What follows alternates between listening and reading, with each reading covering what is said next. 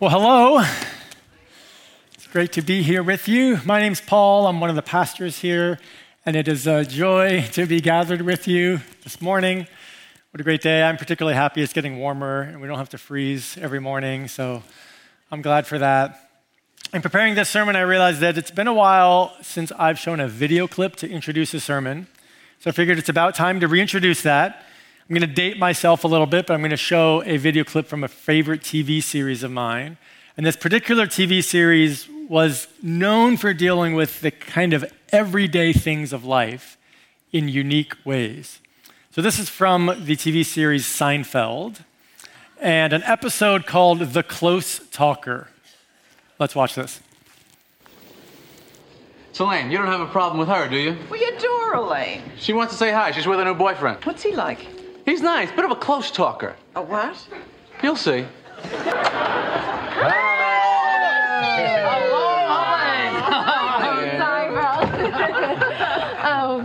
This is Erin. Hello, Erin. Hello, Aaron. So how long are you folks in town? 3 more days, and then we're off to Paris. We're going with the select charter group. I love France. I was just there last year. In fact, I still have an envelope full of French francs. I'll give them to you. Oh, we can't take money. Oh, no, it's a gift from us. Oh, that is so nice, Erin. Isn't he nice? So listen, has Jerry been showing you a good time? No, I haven't. I have a friend who works at the Metropolitan Museum of Art. How'd you like a behind-the-scenes tour? Really? You could do that? Easily. It wouldn't be any trouble? Of course not. When could we go? How about right now? I'm ready. Are you sure? Yes. Okay, let me get my coat. Oh, wait. All right, how many of you have had experience with close talkers? Yes. It's a funny dynamic, right? How you want to be near someone when you're communicating with them, but there's a certain nearness that's sometimes too near. And so there's a dynamic, and it's different with people, with different cultures, with different situations, but there's a sense in which you want to be close, but not too close. This morning we're picking up in our series on the book of Exodus. And as we've been going through Exodus since September, we've identified 3 major sections of the book. We began seeing how God rescued his people from slavery in Egypt. He delivered them into freedom. Then in the second major section, we saw God provide his people this set of laws and commandments that would guide their behavior, that would shape them into his people. And in the third major section, which we kicked off last week, we're seeing how God teaches his people to worship, how to, in a sense, experience his presence. So Dan opened up that section last week by showing us how God invited Moses and several of the leaders of Israel up onto the mountain for a personal encounter with God. We heard about how this surreal experience was offered to them where they sat down with God and ate with him. And as we pick up in the next chapter, which is Exodus 25 today, we're going to see how God gives Moses instructions to take what they experienced as a literal mountaintop experience down to the valley and to provide a way for God's people everywhere to experience his presence. But just like with a close talker, they wanted to be close to God, but not too close. And so this whole desire is for God to make his presence available to his people, to allow them to be in his presence. But because of his majesty and the people's sinfulness and all the complexity of relating to God, there had to be this system to allow them to come close in the right way. So this morning we're looking at Exodus 25, 26, and 27. I hope you're comfortable and don't have afternoon plans. 3 long chapters, and within it are these detailed schematics for how to build what's called the tabernacle, a place on earth, a portable place where God's presence could be experienced. And what we're going to see as God describes this is how there are certain principles that still hold true today in terms of how to experience the presence of God. I love how Rolanda opened us up this morning by asking us why we're here. And that was helpful even for me to think about that and to, what do I come in here with? But if you're in this room, if you're watching online, there's probably some part of you that wants to have an experience with God. I think that's built deep within us, where we want a transcendent experience. We want to be connected with something bigger than ourselves. We talk about in church, we talk about coming into the presence of God, of relating to God, of praying to Jesus, but what does that mean? How do we actually experience the presence of an invisible God? That's what we're going to be unpacking this morning. And as we do, we're going to see three major sections of this large chunk of scripture that we'll look at. The first is just the opening, where we'll see how God tells Moses to collect something from the people. And we'll think about what we bring into worship. If you want an easy way to remember that, we're going to have some alliteration this morning. That's the collection that God asks for. And then in the second section, we're going to see how God gives Moses instructions to construct the tabernacle, these detailed instructions on creating a building where God's presence could be experienced. But after that section, we're going to jump forward into the New Testament and see how the person of Jesus Christ embodies everything we've been talking about for the previous part of this morning and everything else there is, and really see how Jesus becomes the opportunity for us to encounter God. So, collection, construction, and Christ. Easy to remember, right? All right, let's get going. We're going to open up with the first part of Exodus 25. Moses is supposed to start a building. He's supposed to build something. So what do you have to do before you start to build? Materials. Gather your materials, right. Plan, all those things. So God tells Moses to start a capital campaign. Get a loan. Well, you know, there's not many banks in the desert, but this is what God says for Moses to do. He tells him to make a collection from the people. Now, I want you to imagine, as I'm reading this, hundreds of thousands of people in the desert being told to do what God says here. All right, this is Exodus 25, 1-9. The Lord said to Moses, "Speak to the people of Israel that they take for me a contribution. From every man whose heart moves him, you shall receive the contribution for me. And this is the contribution that you shall receive from them: gold, silver, and bronze, blue and purple and scarlet yarns, and fine twined linen, goat's hair, tanned ram's skins, goat skins, acacia wood, oil for the lamps, spices for the anointing oil and for the fragrant incense, onyx stones and stones for setting, for the ephod and for the breastpiece.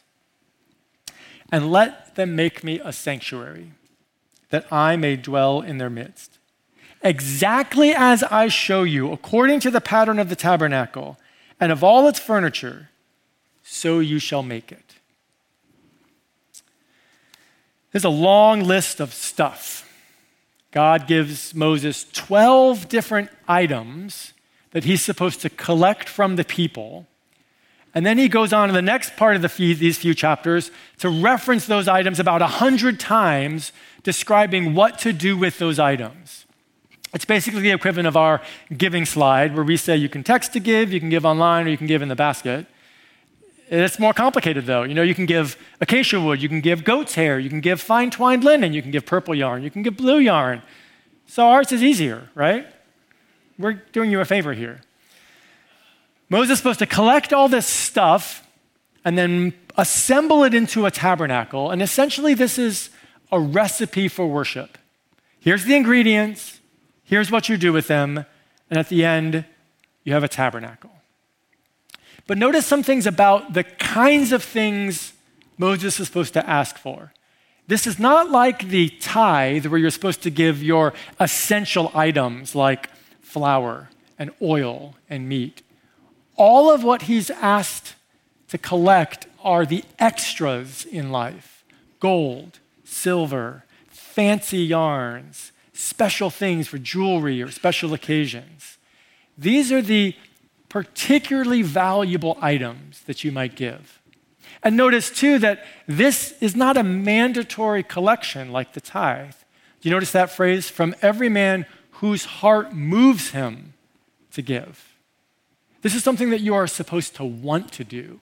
Moses is presenting an opportunity to the people to collect something that they want to offer to God.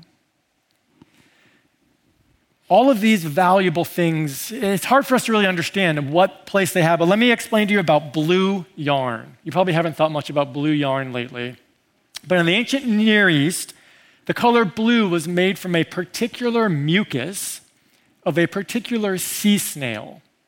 And you could harvest this carefully by preserving the life of the sea snail, or you could destroy the snail in the process. Now, it's a very labor-intensive process, and one historian claims that 12,000 snails were required to create 1.4 grams of dye. It's a lot of snails. It's also a very stinky process. The stuff smelled.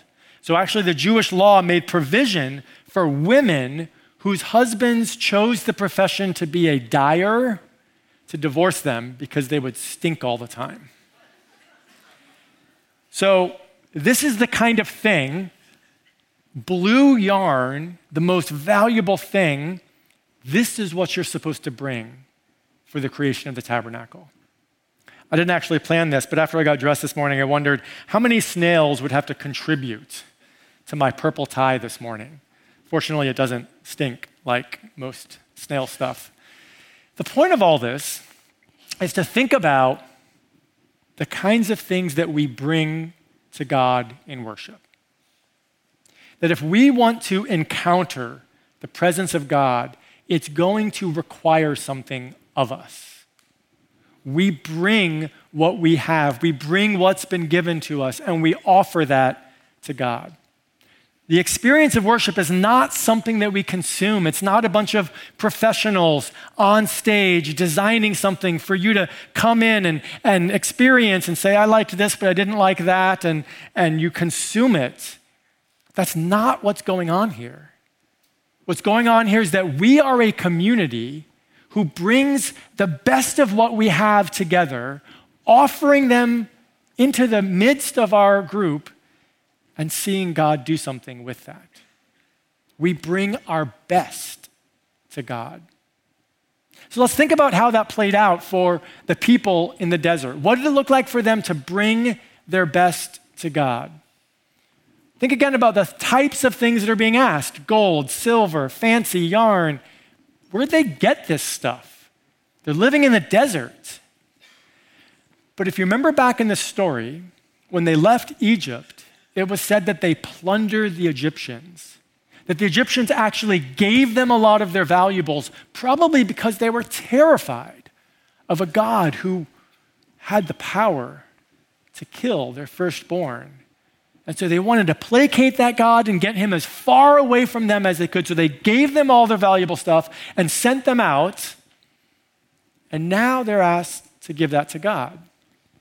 So imagine a woman from the people of Israel whose neighbor gave her a gold bracelet as she fled from Egypt.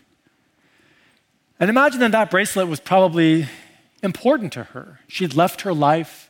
She was living on the run in the desert, and this was a thing of beauty that reminded her of a stability she didn't have anymore, that created something powerful in the midst of the desert. And Moses says, bring your gold and offer it to God if your heart moves you. And so she feels moved, and she brings that bracelet to the contribution, and that gold becomes part of the pile of gold that's used in the tabernacle. So that months later, she goes and she worships in the tabernacle, and she sees the altar that is covered in gold on all surfaces. And she knows that bracelet that was special to her is now being used to cover the altar. And it's not just something beautiful for her, but it's something beautiful for the whole community. And not just to experience beauty, but to experience the presence of God in their midst. And so this thing that she received as a gift, she turns around and offers as a gift, and in return, she receives something back that's so much more, a communal experience of God's presence. That's what's happening here. Every Sunday, that's what we do together. We have all received immensely from God gifts. And so we turn around and we bring those gifts back to God. That includes our talents, our skills, our personalities, our gifts, but it also includes our finances, our stuff, the extras of life. We offer that to God, and then we receive back the joy of seeing God's work in a community, seeing what our finances have gone to help create, seeing what our efforts have done in the lives of children who grow up in this community, seeing people who've been struggling with something and we had the chance to pray with them, and now we see them being encouraged. That's the presence of God in our midst. So we don't just come to experience and consume, we bring ourselves, we bring our best, and we find God in the process. So this is the instruction that Moses gives to the people to make a collection, to gather all this stuff, and then with that, he has very specific ways that all of those things are to be combined into the tabernacle. Now, this is a long series of instructions. What God does is he goes through all the parts of the tabernacle and gives instructions on how to build each segment. So he starts with the ark, and then he goes through the atonement cover, the table, the lampstand, the linen curtains, the goat hair curtains, the frames, the bars, the veil, the screen, the altar, the court, and the oil. That's all of these chapters. And there's a very similar pattern to each of these. So we're just going to read the one about the ark, and we'll make some observations that pretty generally apply to all of them. Here's Exodus 25. I'll read 10 through 16. They shall make an ark of acacia wood. 2 cubits and a half shall be its length, 1 cubit and a half its breadth, and 1 cubit and a half its height. You shall overlay it with pure gold. Inside and outside shall you overlay it, and you shall make of it on it a molding of gold around it. You shall cast 4 rings of gold for it, and put them on its 4 feet, 2 rings on the one side and 2 rings on the other side of it. You shall make poles of acacia wood and overlay them with gold. And you shall put the poles into the rings on the sides of the ark to carry the ark by them. The poles shall remain in the rings of the ark, they shall not be taken from it. And you shall put into the ark the testimony that I shall give you. So this is kind of a common pattern that God goes through. He describes the thing that's to be made. He describes the dimensions, the materials that are supposed to be used, with particular reference given to how this item is meant to be carried so that the ark, the tabernacle, can be quickly disassembled and reassembled when God's people move. Now, we're not going to go through the whole set of things, but I want to show you a picture of the entire tabernacle structure as it might have been built. So this is the whole building. There's an ark there's a court around the outside where the general people would gather. And then that middle section that's labeled the temple is the holy place. So that if you dive down and kind of unpeel that, we can see what's within that holy place. And you can see now the different sections, the different items that are built. And right there at the core is the Holy of Holies, where the ark would be. It's interesting that when God gives Moses the instructions to build this, he starts at the center. He starts with the ark. And then he goes gradually out from there. Because that spot, the ark, is like the fulcrum of God's presence on earth. And what I want us to notice about how this tabernacle is constructed is that it's really combining a set of contradictions and tensions, opposing principles that somehow are managing to come together in the building of the tabernacle. And I'll show you what I mean. I'll give a few examples. First of all, this building is portable, but it's also permanent. In Exodus 27:20, we read that a lamp may regularly be set up to burn.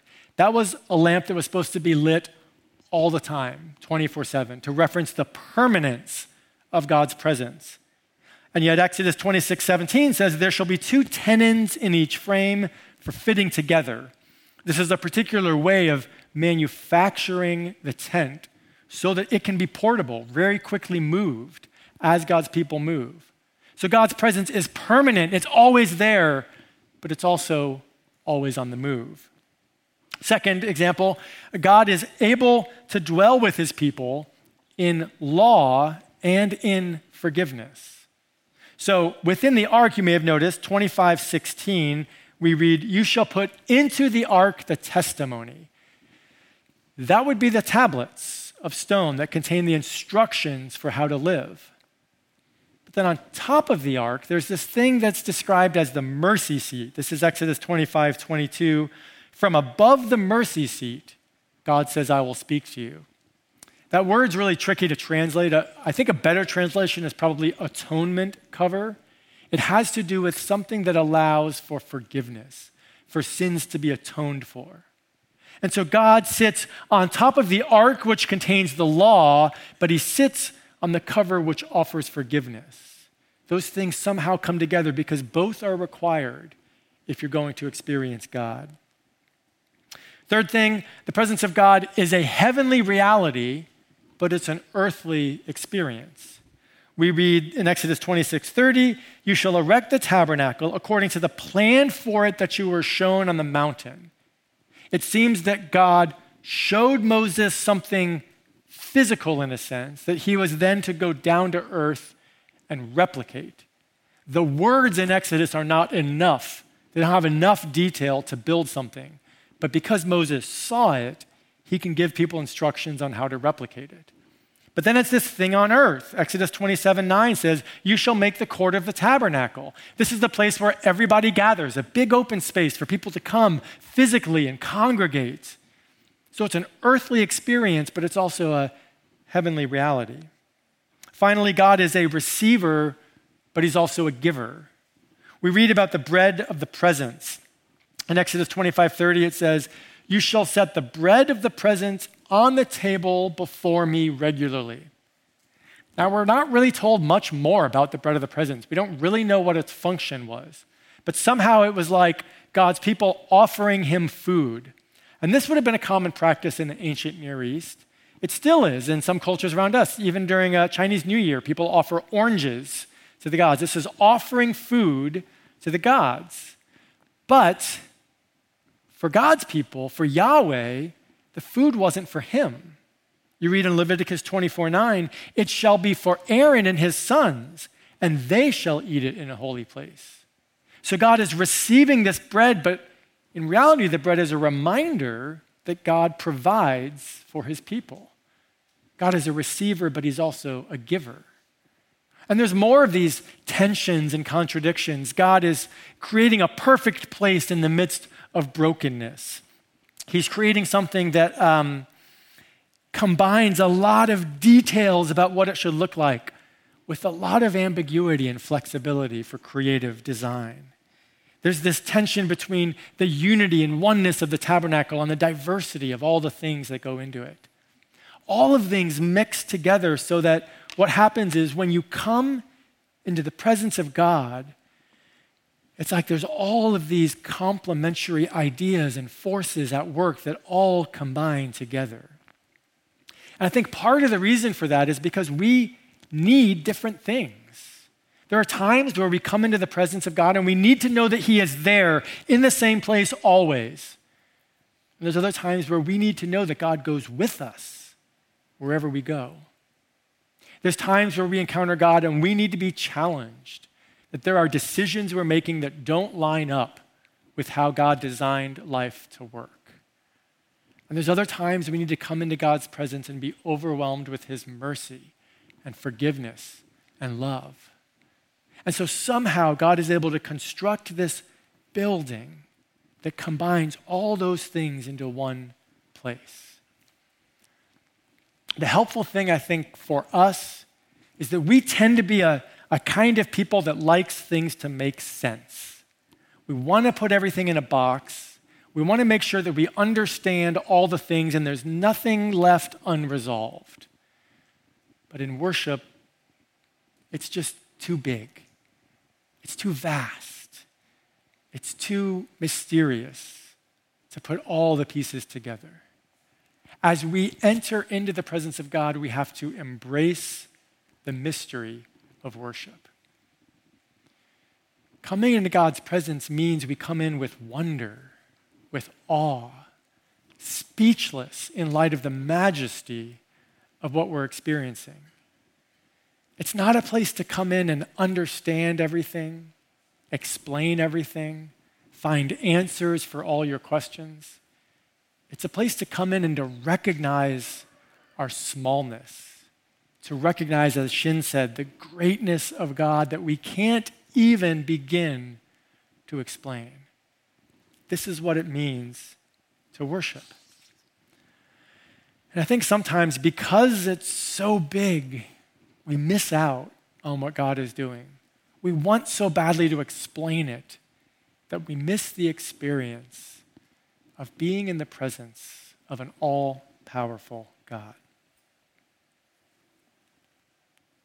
God has given Moses these instructions to create an incredible building.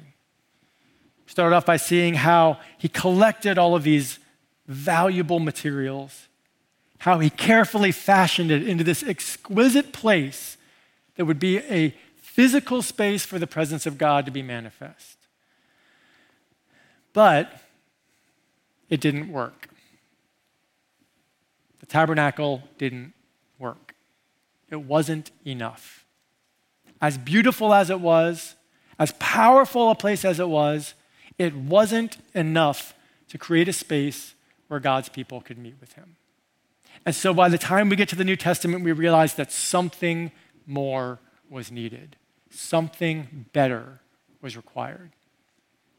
This is what John says, how he opens his gospel. This is John 1, verse 14. And the Word became flesh and dwelt among us. And we have seen his glory, glory as of the only Son from the Father, full of grace and truth. That word dwelt is the important word here. It's the Greek word that is used as a translation for the Hebrew word tabernacle. So a very literal translation would be that the Word became flesh and tabernacled among us. This person, this Jesus Christ, is the tabernacle, the better tabernacle on earth. And in this verse, you can even see some of those contradictions that we highlighted, law and grace. You can see the glory. The Word becomes flesh. And so somehow Jesus manages to be the person where all of these tensions and contradictions come together and complete themselves in him. That's the argument that the author of Hebrews makes. He actually calls Jesus the better tabernacle. Listen to this. This is Hebrews 9, verse 11 through 12. He says, "But when Christ appeared as a high priest of the good things that have come, then through the greater and more perfect tent, not made with hands, that is, not of this creation, he entered once for all into the holy places, not by means of the blood of goats and calves, but by means of his own blood, thus securing an eternal redemption." Christ was the more perfect tent. He was the better tabernacle. He brought grace and truth. He made communion with God possible. Christ has allowed for us to enter into the presence of God in a way that they couldn't even fathom in the Old Testament.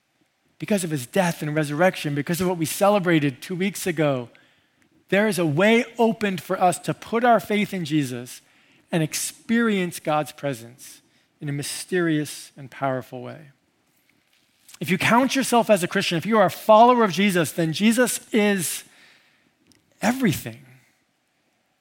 And yet, the way we talk of Jesus, a lot of the time we like to put him in little categories, and it's never enough. We like to say, well, Jesus died for my sins so that I can be saved. And that is true. That is absolutely true. But Jesus is more than just a ticket to salvation. Jesus is the creator of everything, the redeemer of the whole earth, all of creation, the judge, the giver of life. He's everything. We like to say Jesus is a good teacher and he gave us great principles to follow, which is true, but Jesus wrote those principles. He lived them. He embodied them. They somehow came into existence in his being. Jesus the Christ is something so much greater than we can even imagine. For me personally, that's why I find it helpful to be connected to other churches and other traditions, to read other authors from different cultures and different time periods, because I know that my experience of Jesus is limited by who I am, by my personality, by the kind of way I work. And so when I encounter something else and I say, that doesn't make sense to me. Why do you worship Jesus that way? Or why do you think of him in those terms?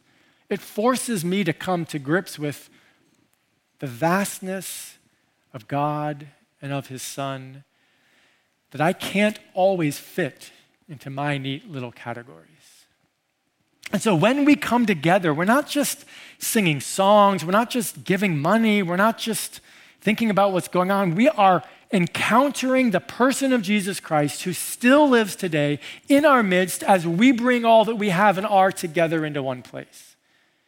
We come together and we worship Jesus together. That's what's going on here. We worship Jesus together. And you may say, I know that, and I know that too, but just to be reminded that what's happening here is not easily explainable. It's not just words, it's not just songs. It's the presence of God. Steve Zeisler, one of our former pastors, is teaching a class for the next several weeks on the book of Revelation, and I was able to sit in on it last week, and he referenced the book of Revelation saying that it was like a vision of Jesus that transcended words, because sometimes language can't quite explain everything. And that's really what happens here all the time. We use words, we say words, we listen to words, we pray, we think, but what's happening here is bigger than the experiences we're having. And to be reminded of that, to be brought up into the experience of Christ, to hold him at our center, and to know that I bring what I have and I offer it to God, and somehow it benefits all of us. And as a community, we are built up by what we bring. Worship is not something you do, it's not something you get. As Rolanda asked, why'd you come here? You don't come here to get something. You come here to bring something and experience God in the process. Let's return to our friend, the close talker, and think about why that close talking makes us uncomfortable. We want a little bit of distance from people when we're having a conversation with them. We want to be close, but not too close. And we've seen how in the Old Testament, God constructed this elaborate system to allow his people to come close, but not too close. But that changes in the New Testament. When Jesus comes and lives among the people, there is no veil, there is no curtain anymore. There's just Jesus. And sometimes when we're that close to people, it's uncomfortable. We want a little distance. We want a little personal space. And yet Jesus comes in a way where he asks for an intimacy that sometimes pushes our boundaries. In fact, listen to how he explains it himself. This is what Jesus prays for as one of his last prayers on earth. This is John 17, verse 21. He prays that they may all be one, that's us, that we may be unified, just as you, Father, are in me and I in you, that they also may be in us, so that the world may believe that you have sent me. That's pretty close. Jesus prays that just like the Father is in him And he is in the Father, that all of that we may be, that they may be in us, that we might be united, connected, experienced in the person of God. That's what's going on here when we gather together. Jesus is, in a very real sense, in us. So as we continue in worship, I want to invite the band to come back up, and we're going to continue singing about who Jesus is. We're going to be reflecting on the mystery of what's happening here, right now, in this earthly place, representing a heavenly reality, where all of those things come together in our experience. We aren't just singing and praying and eating and sitting down together. We are experiencing the mystery of the presence of Christ. Why don't you go ahead and stand, and I'll pray for us. Father God, thank you that you give us a way to experience you. That even though you are invisible and transcendent, that you are perfect and holy and great and mighty, that even in our brokenness and our mortality, we can come into your presence and we can experience who you are in each other, in the community, and with each other. God, give us a clear vision of Christ. Help us to see him, to experience him in our midst, to give glory to him, to worship him, to praise him, to bring all that we have, all that we are, to Christ, and to receive back the gift of his presence. We're grateful for who you are, God, grateful for your love for us, your forgiveness, your tenderness. Help us to see Christ. We pray by your Holy Spirit and in his name.